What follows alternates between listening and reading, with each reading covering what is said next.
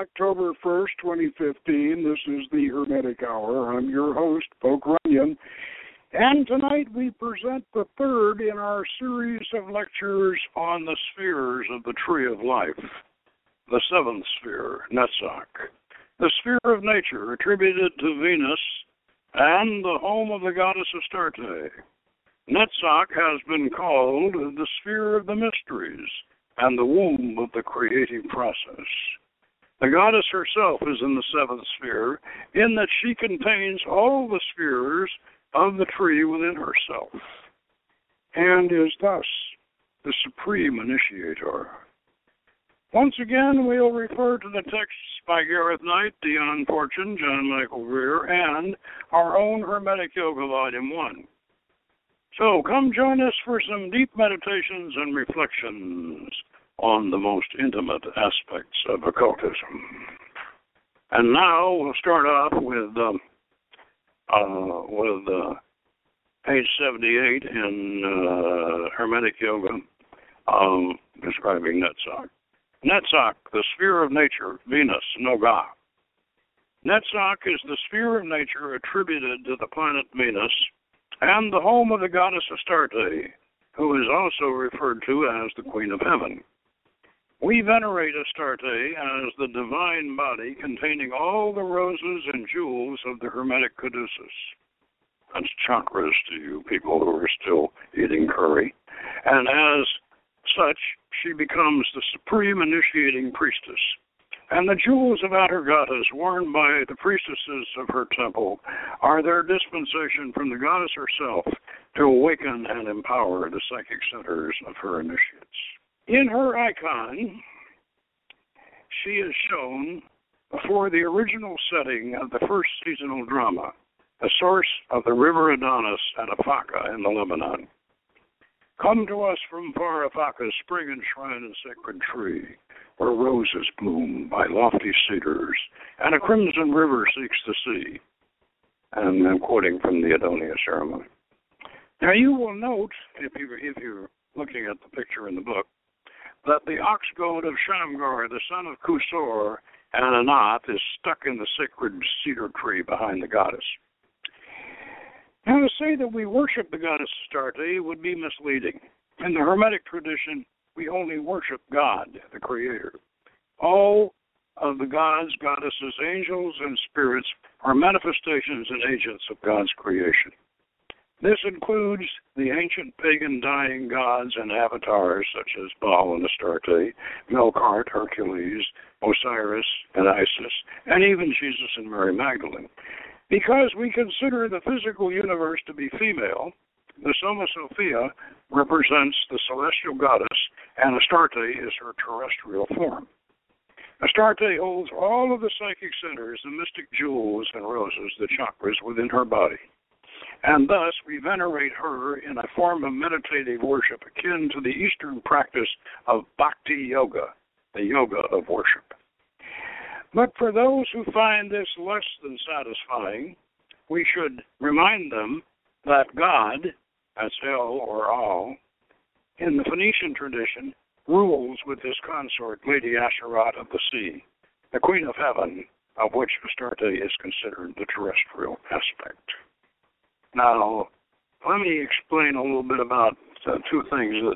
The icon of Astarte is the picture of Astarte at Afaka. And I'm going to explain a little bit about this. Afaka is a spring, the source of the river Adonis in Lebanon, and it comes out of a cave, a grotto, and this waterfall falls down and then runs out to the sea, to the Mediterranean. Now,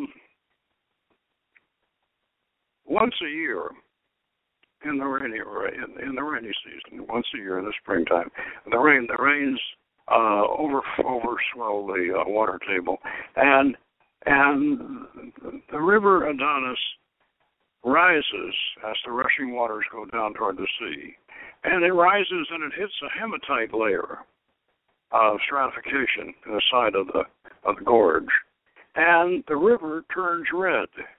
The river turns red, not exactly blood red, sort of a rusty red, but this is symbolic, as naturally symbolic of the dying god.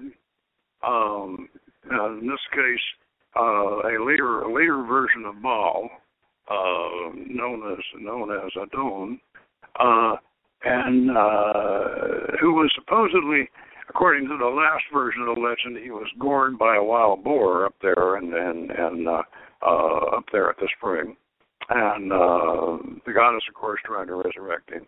But the earliest version of this was the Adonia of Baal and Astarte, way back around about 2000 BC, and in this case, Baal is slain by the Dark Lord Mot, the Grim Reaper, and Astarte comes and promises to the faithful worshippers that she will return in the fall and resurrect Baal, and she will also battle with Mot and kill Mot. Well, we just finished doing that at Rivendell. We just finished our 41st presentation of the Festival of Seven Gates, in which Astarte comes down through all the seven gates of the underworld and resurrects Baal in the who is stretched out on his funeral bier, and she anoints his psyche centers and gives him the Grail to drink, and with the honey mead seminal sacrament that revives him, and so he gets up and says, "I've not been dead, but only sleeping, hardly longer than a wink. I'll be up and rolling thunder once I've had another drink." And of course, that's my cue to roll the spring drum and create the thunder out there, because I was running music and special effects for this, and then Astarte and Baal administer the sacrament to the celebrants, and that's the ceremony. Now this ceremony is at this point is about 4,000 years old, and the reason why I mention this is that this is the origin, and this was, according to the anthropologist Jesse Weston, this was the origin of the original origin of the Holy Grail. Now, I also mentioned the jewels about her goddess, and I wish we could show you the icon of Astarte here holding the Grail and wearing the jewels about her goddess, the harness. The jewels are positioned on the psychic centers, the seven psychic centers or chakras, going all the way from her forehead down to her nether region, and they represent all of the major spheres of the Tree of Life going down the lightning flash. And the one we're discussing tonight is right at her solar plexus, and that's the seven-pointed star of Venus, or Netsach, and that particular jewel is right at the solar plexus in this golden jeweled harness that the priestess wears. Now, let me continue with this description in the book here.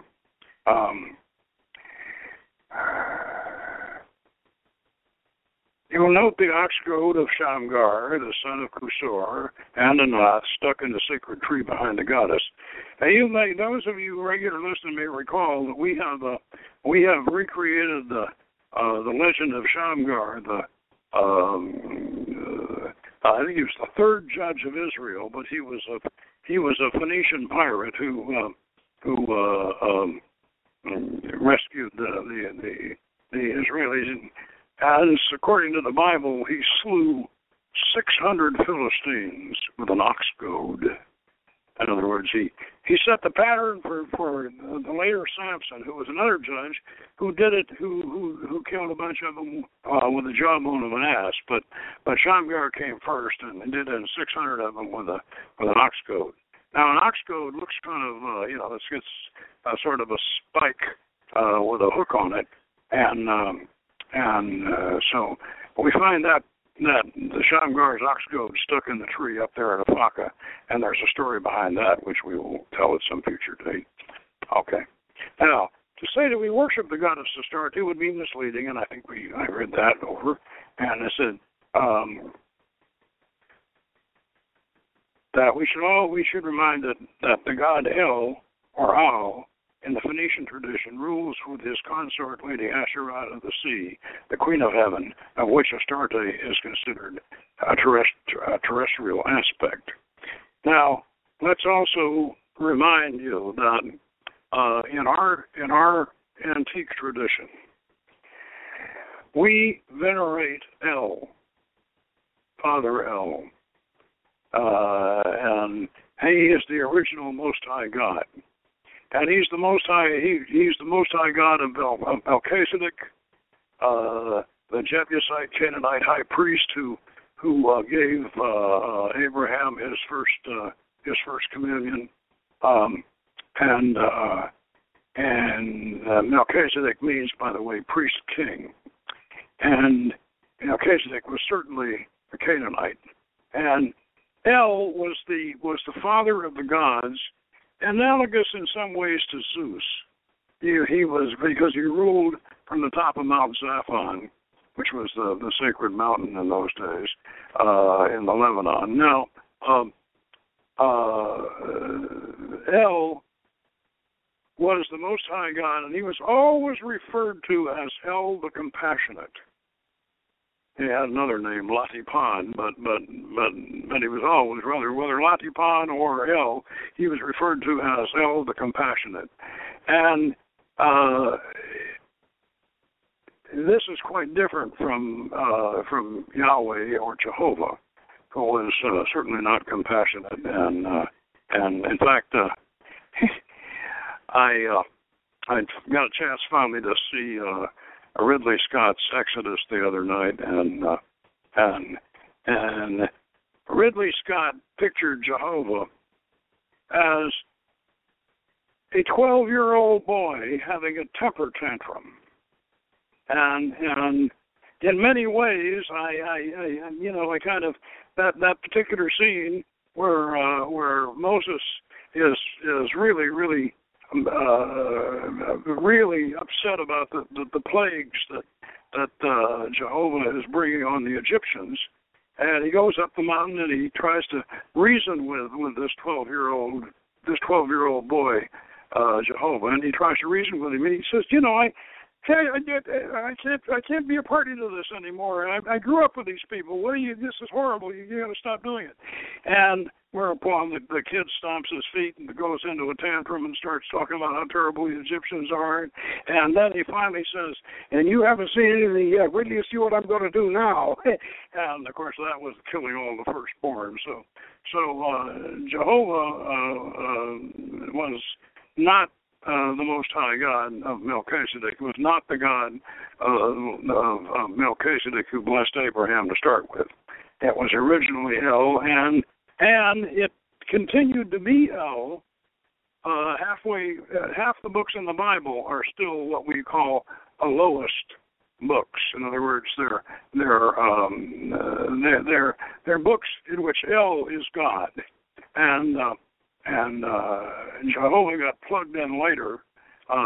Ezra edited all the Elohist books, and he put and he stuck YHVH in there. Now, one of the reasons why this is important to the Netsach sphere that we're talking about tonight is because the Netsach sphere, according to the Kabbalah, it's Yahweh Sabaoth is the name of power in Absolute, but the choir of angels are the Elohim. Well, the Elohim, that's this is very appropriate. The Elohim, that's Elohist. And what I mean by that is the Elohim are plural. They are a plural and feminine. And so you have what they really could be translated. If you want the best translation of Elohim is the gods and the goddesses. And so Netsach partakes of both, except that in the case of applying Yahweh Sabaoth, which of course we have changed to a Masha Baoth because we don't use the YHVH tetragrammaton.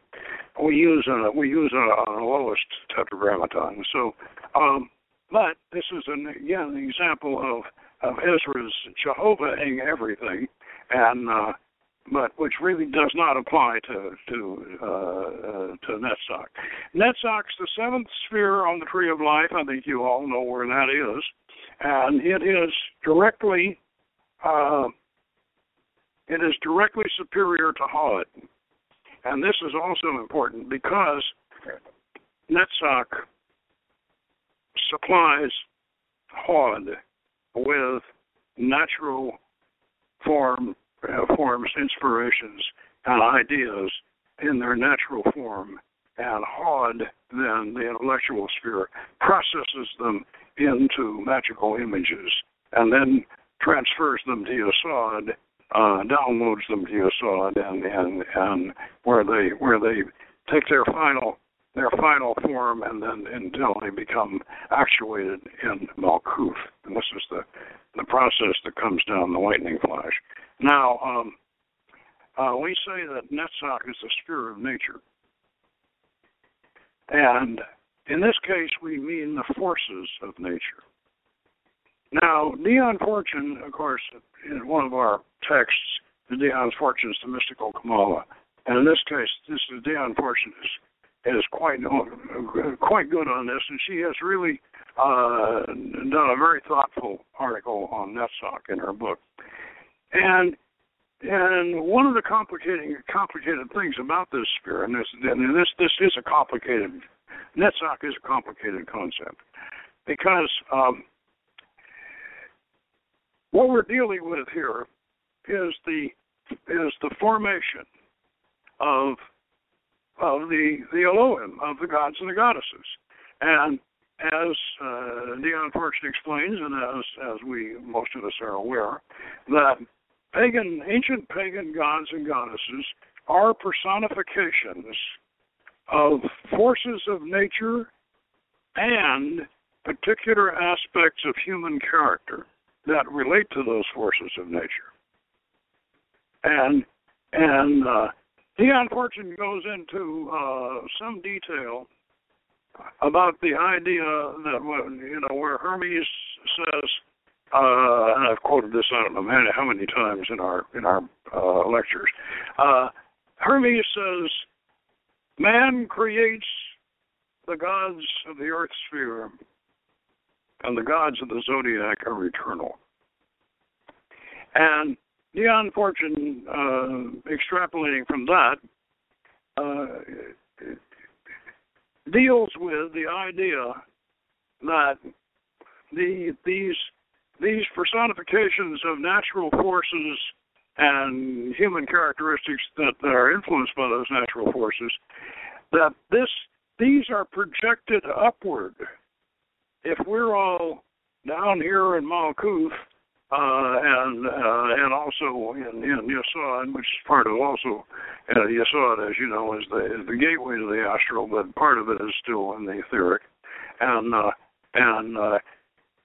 So what Dion Fortune is saying, in line with what Hermes is talking about, is the projection upward of these concepts of the gods, the creation of the gods, and the idea of creating of enough people believing in these entities that actually, if enough people believe in them and enough people make images of them and enough people pray to them and make sacrifices to them and all of that, they actually can acquire a form of life, and they do. And they acquire a form of life and an image, and they become an entity. In other words, we are creating our own gods and goddesses, and projecting them upward to be reprojected and formed downward. Now, this goes here again along with Hermetic principle: as above, so below; as within, so without. And as we say, nosce te ipsum, know yourself. You are God, tu es Deus. That all of us. You can. This is a fair Hermetic analogy. The God spark in all of us, in all the whole human race, regardless of race, creed, color, whatever. The whole human race is actually, in a sense, one huge colony creature. You know, when I say a colony creature, like a Portuguese man of war, a Portuguese man of war is that great big jellyfish with a sail, and it's made up. That creature is made up of millions of small little creatures, all hung together, and they make their own shape, and they have that sail and all those feelers hanging down and all that. So here's a whole bunch of creatures that get together, little creatures, and form a greater creature.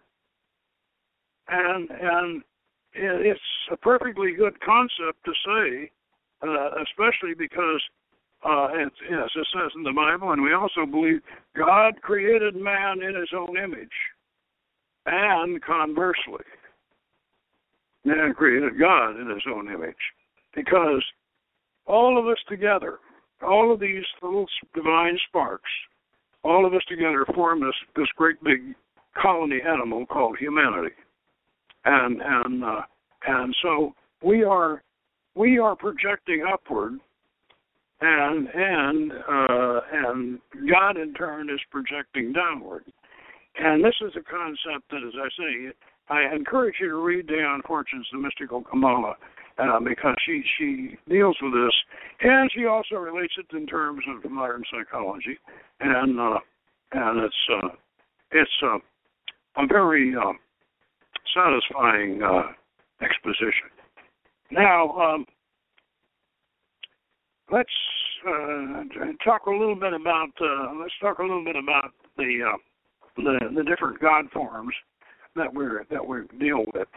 For one thing, Netsach is the sphere of Venus, and the emblem of Venus is a 7-pointed star, a septagram. All right, that's 7 points, 7 days of the week, and the 7 planets, and so we have essentially 7 main psychic centers, or chakras, and a God form to go in each of them. Now, I know that in the Renaissance, magicians favored, European magicians favored a revival of classical Greek and Roman God forms. Now, that's fine, but unfortunately, what happened, even though that was very popular in the Renaissance with Ficino and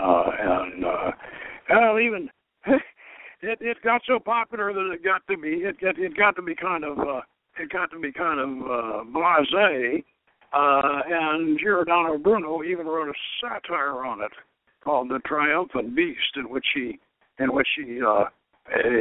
actually said, "What are we worshiping all these Greek gods for? They're a bunch of hooligans, and they're not very moral, and they're not very virtuous, and all of that."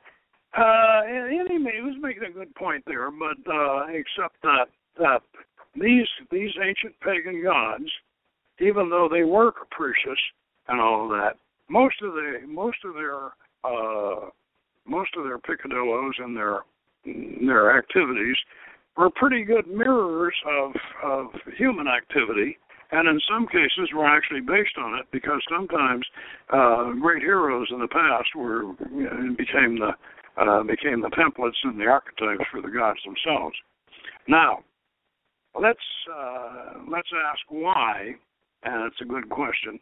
Why do we in the OTA? Why do we use the ancient Canaanite gods? And why do we use them in preference to the classical pagan deities that the Renaissance magicians used? Well, I wrote a little section here in the Hermetic Yoga book to explain that.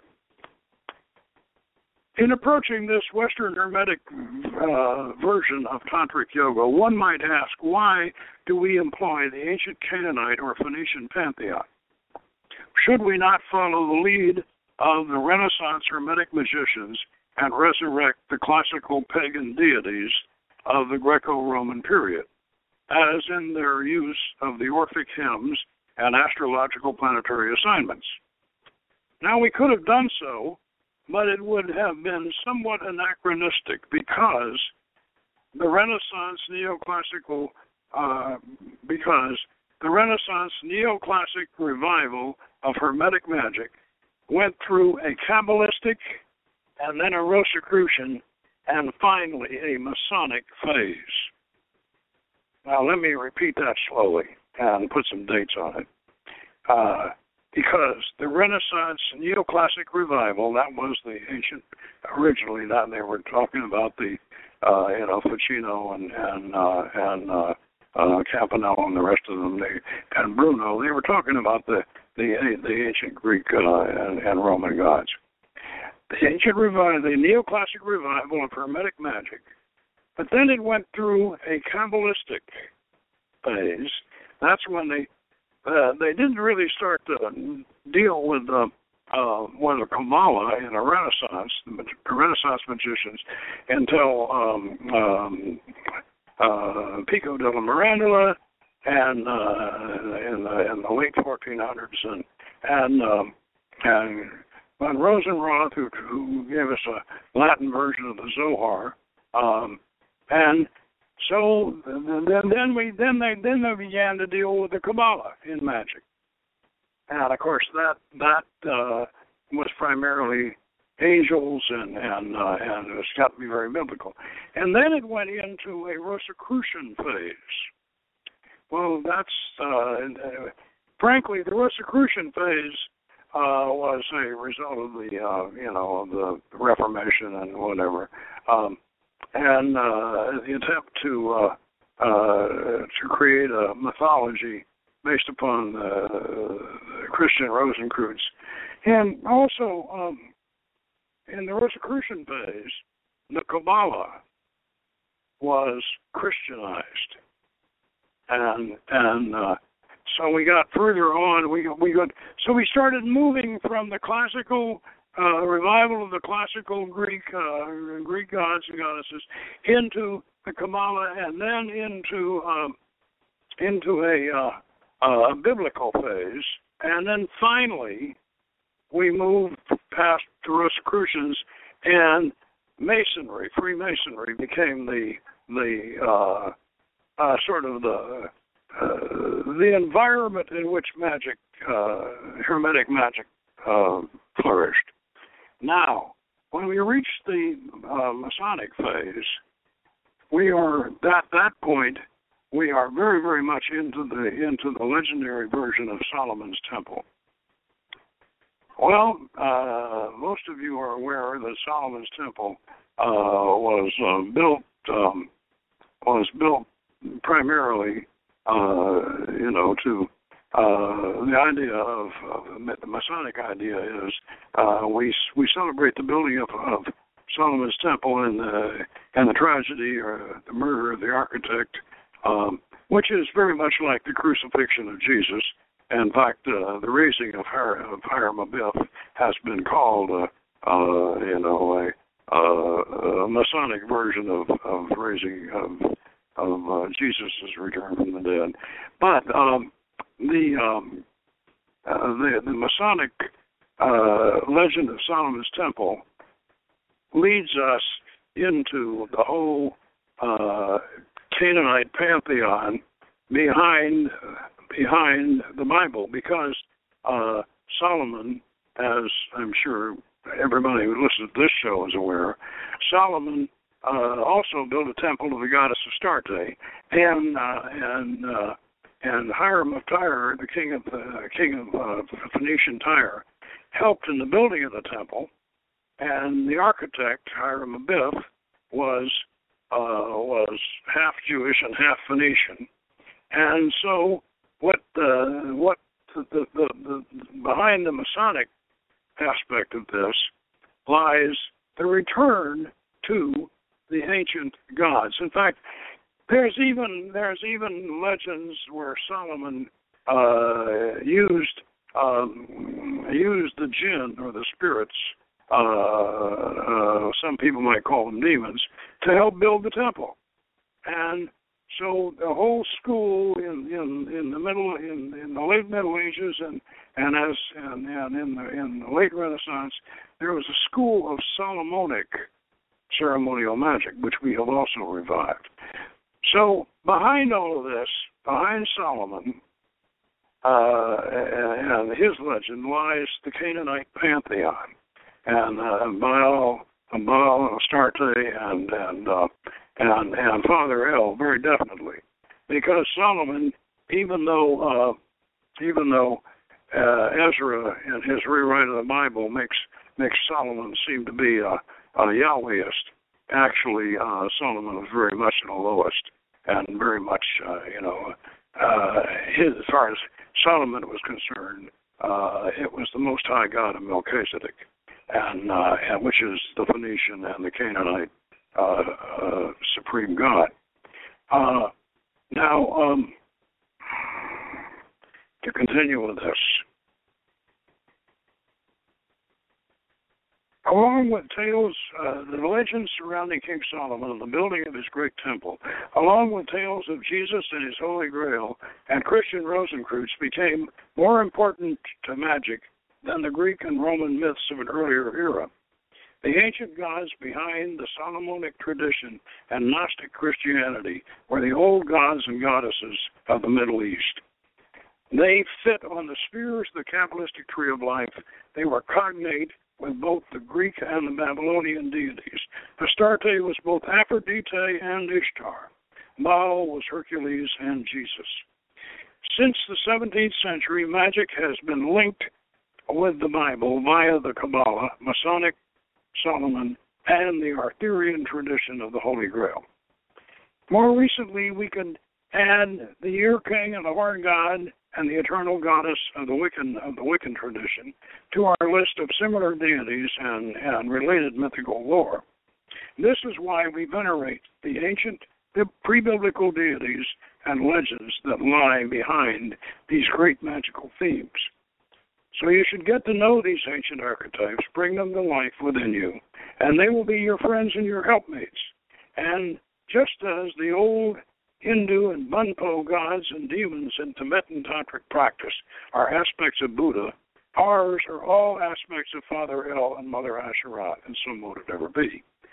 Now, when I say aspects of El and Mother Asherat, let's be clear about this. There is a problem both with the Elohists and with the Yahwehists, that somewhere or other they lost the goddess, and they lost the goddess, and if you really want to understand the symbolism of the universe, realize that you can't have one without the other, because the universe itself is female. Yeah, the universe is female, and the Soma Sophia is the great starry vault. The Egyptians called her Nuit, and you remember she arches her body over the earth, and as if she's doing a big push-up, and she's arching her body over the earth, and all the stars, the zodiac constellations, are all part of the body of the great goddess of the heavens. and she's referred to as the Soma Sophia. And this, so yes, God can be in a creative sense, in the sense of the Big Bang. God can be thought of as a male creative force in the womb of and a male creative force which will impregnate the womb of the Soma Sophia and create the worlds and the suns and all. But they have to be within her body. Now, in our sacred marriage ceremony, Astarte comes forth and says, with this silver cup of mystery from beyond the veil of night, come I to take the rainbow in my shrine of hidden light. Now, this is one of the key lines in the sacred marriage. Now, that very much concerns Netsach, because in Netsach we place a very, very, very gigantic Goddess Astarte. And the way we conceive that temple in our path workings and in our yoga, we conceive of her temple on the island, in the sea, the island garden with the carp pools and the doves and the roses and this beautiful temple.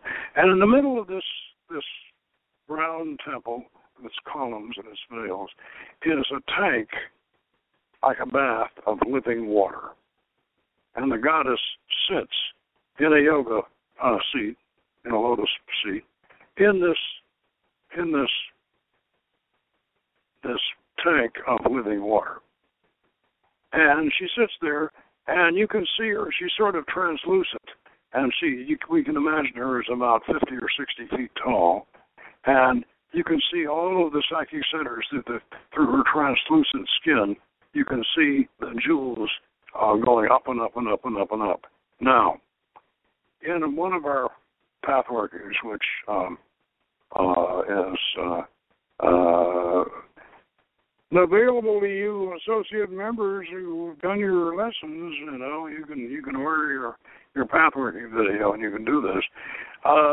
You can go down into the pool of living water and go down and dive down and swim right up inside the goddess.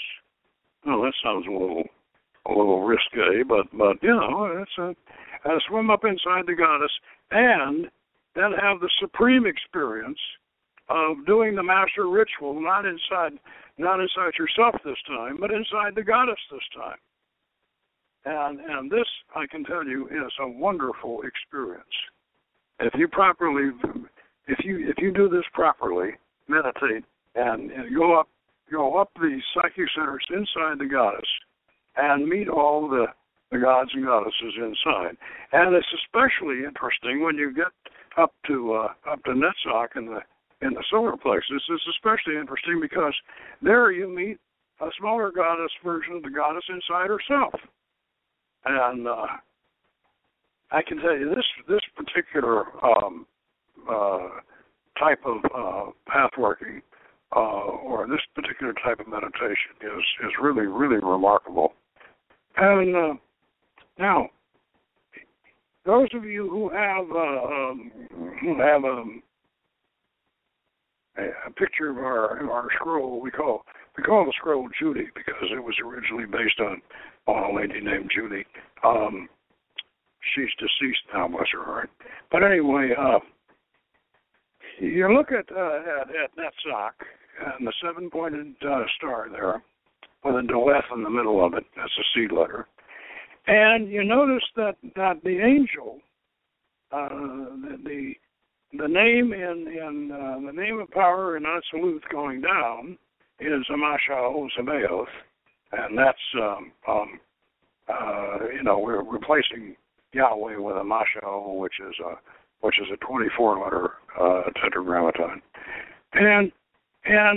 but coming back up, we're going to open up with the angel, and the angel for covering Netsach is Haniel, Haniel.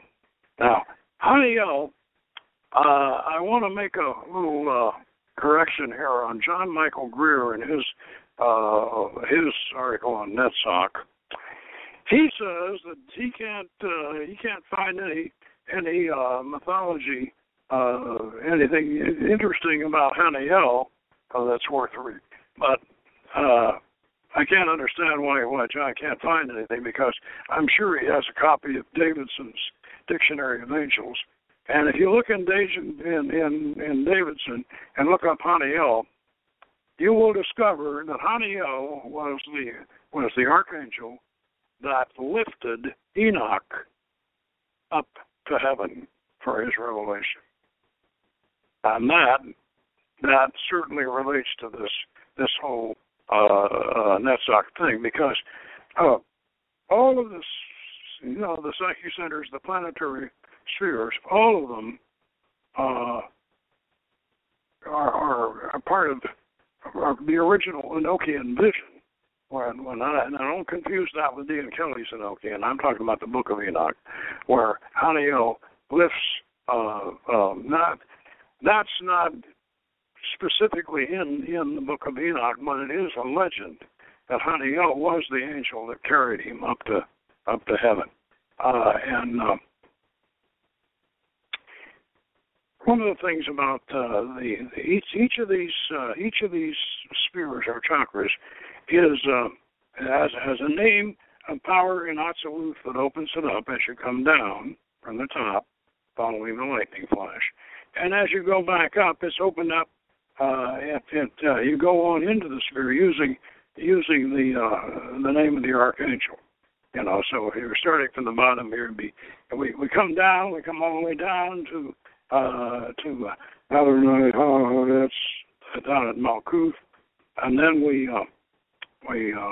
kickstart the Kundalini and we start going up, and we go up to Yesod, and we intone Gabriel, and then we go up to Hod, Michael, and then we go on up to Netsach, Haniel, and we go on in. Now,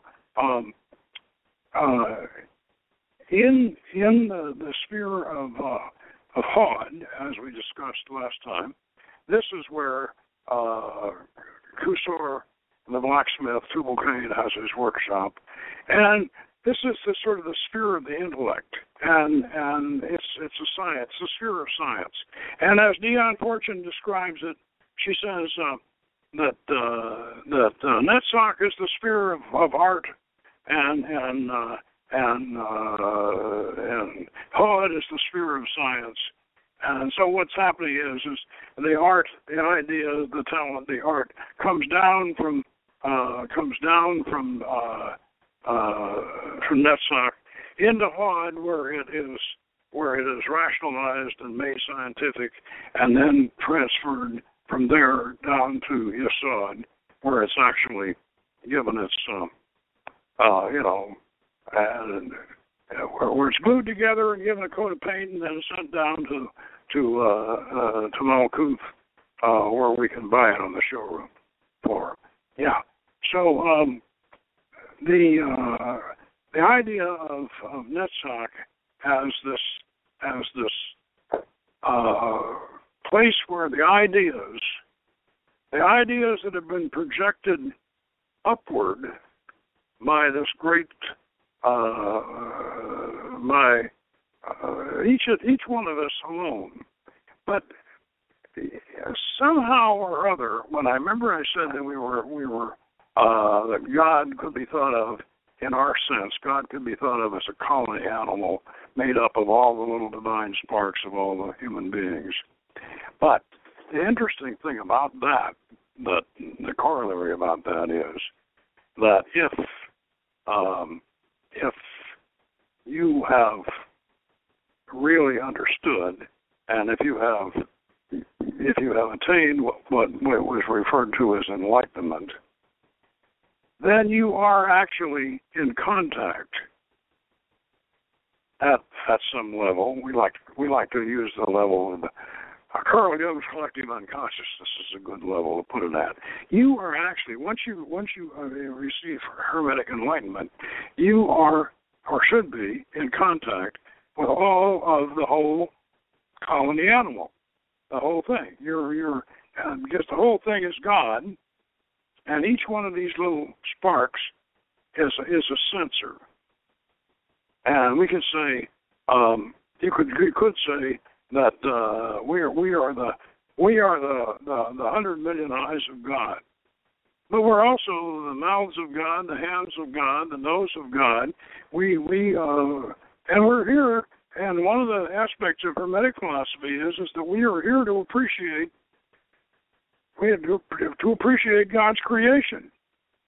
And if we're appreciating God's creation, that means we are God, because God has a right to appreciate His creation, and He, according to some aspects of philosophy, He created us to appreciate it, and we're trying as hard as we can, not only to appreciate it but also to preserve it, because we were originally, made stewards of the earth, not conquerors. We're stewards of nature.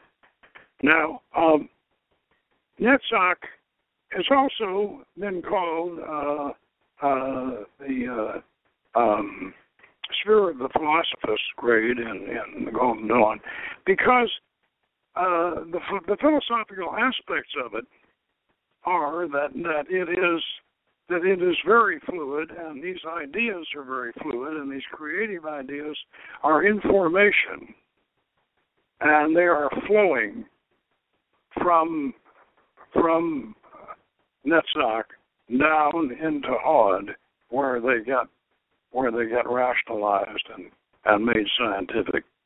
Doesn't this sound like what's going on in human nature all the time? It really does. I mean, when you think about it, you take all these beautiful, wonderful ideas, and as soon as the intellectual get a hold of them, they become made into something that is not quite as beautiful as originally intended, quite often.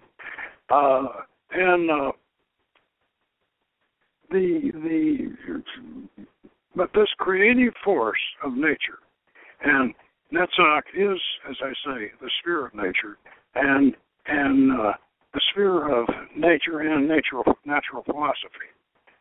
Now,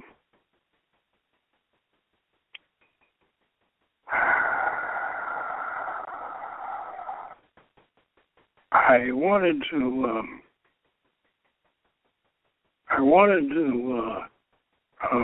reveal a little bit. Dion Fortune has a little section in here that I would like to read to you, because I think it's very elegant, and let me read this sort of in summary here. Netsach in the microcosm represents the instinctive, emotional side of our nature, and Hod represents the intellect. Netsach is the artist in us, and Hod is the scientist. According to our moods, shift between restraint and dynamism will be the polarity of Hod and Netsach in the microcosm, which is the soul. If there is no Netsach influence to introduce a dynamic element, the overpreponderance of Hod will lead to all theory and no practice in occult matters. No one can handle magic in whom the sphere of Netsach is not in function. For the skepticism of Hod will kill all magical images before their birth. Like all things in nature, Hod, unfertilized by its opposing polarity, is sterile. There must be something of the artist in every occultist who wants to do practical work. The intellect alone, however powerful, does not confer powers. It is through the Netsach in our own nature that the elemental forces obtain access to consciousness. Without Netsach, they remain in the subconscious sphere of Yesod, working blindly. It is taught in the mysteries that each level of manifestation has its own ethic or standard of right and wrong, and that we must not confuse the planes by expecting from one the standard of another, which is not applicable thereon. In the realm of the mind, the ethic is truth. On the astral plane, which is the sphere of the emotions and the instincts, the ethic is beauty. We must learn to understand the righteousness of beauty as well as the beauty of righteousness. Oh, that's a good one, isn't it? We must understand the righteousness of beauty as well as the beauty of righteousness. If we want to bring all the provinces of the inner kingdom into obedience to the central power of unified consciousness. In entering upon the region of the four lower Sephiroth, we are coming into the sphere of the human mind, subjectively considered, that constitute the personality and its powers. It is the aim of the occult initiation to develop these powers, and if taken from the higher standpoint, as it always should be, it is not to degenerate into black magic, to unite them with Siphareth, which is the focusing point of the higher self or individuality. And that is a good place for us to conclude this evening's lecture, because next week we are certainly going to be in Tiphereth. Unless, of course, we had Kurim al-Kusa the week before, and maybe if Pope Francis decides to pay us a visit, we'll interview him. But if not, we will do Tiphereth, and that's the sphere of the sun, and of course the sphere of the Redeemer, and the sixth sphere. And so, until then, may the sun shine upon you, and next week, and we'll be there for Tiphereth. And until then, good magic.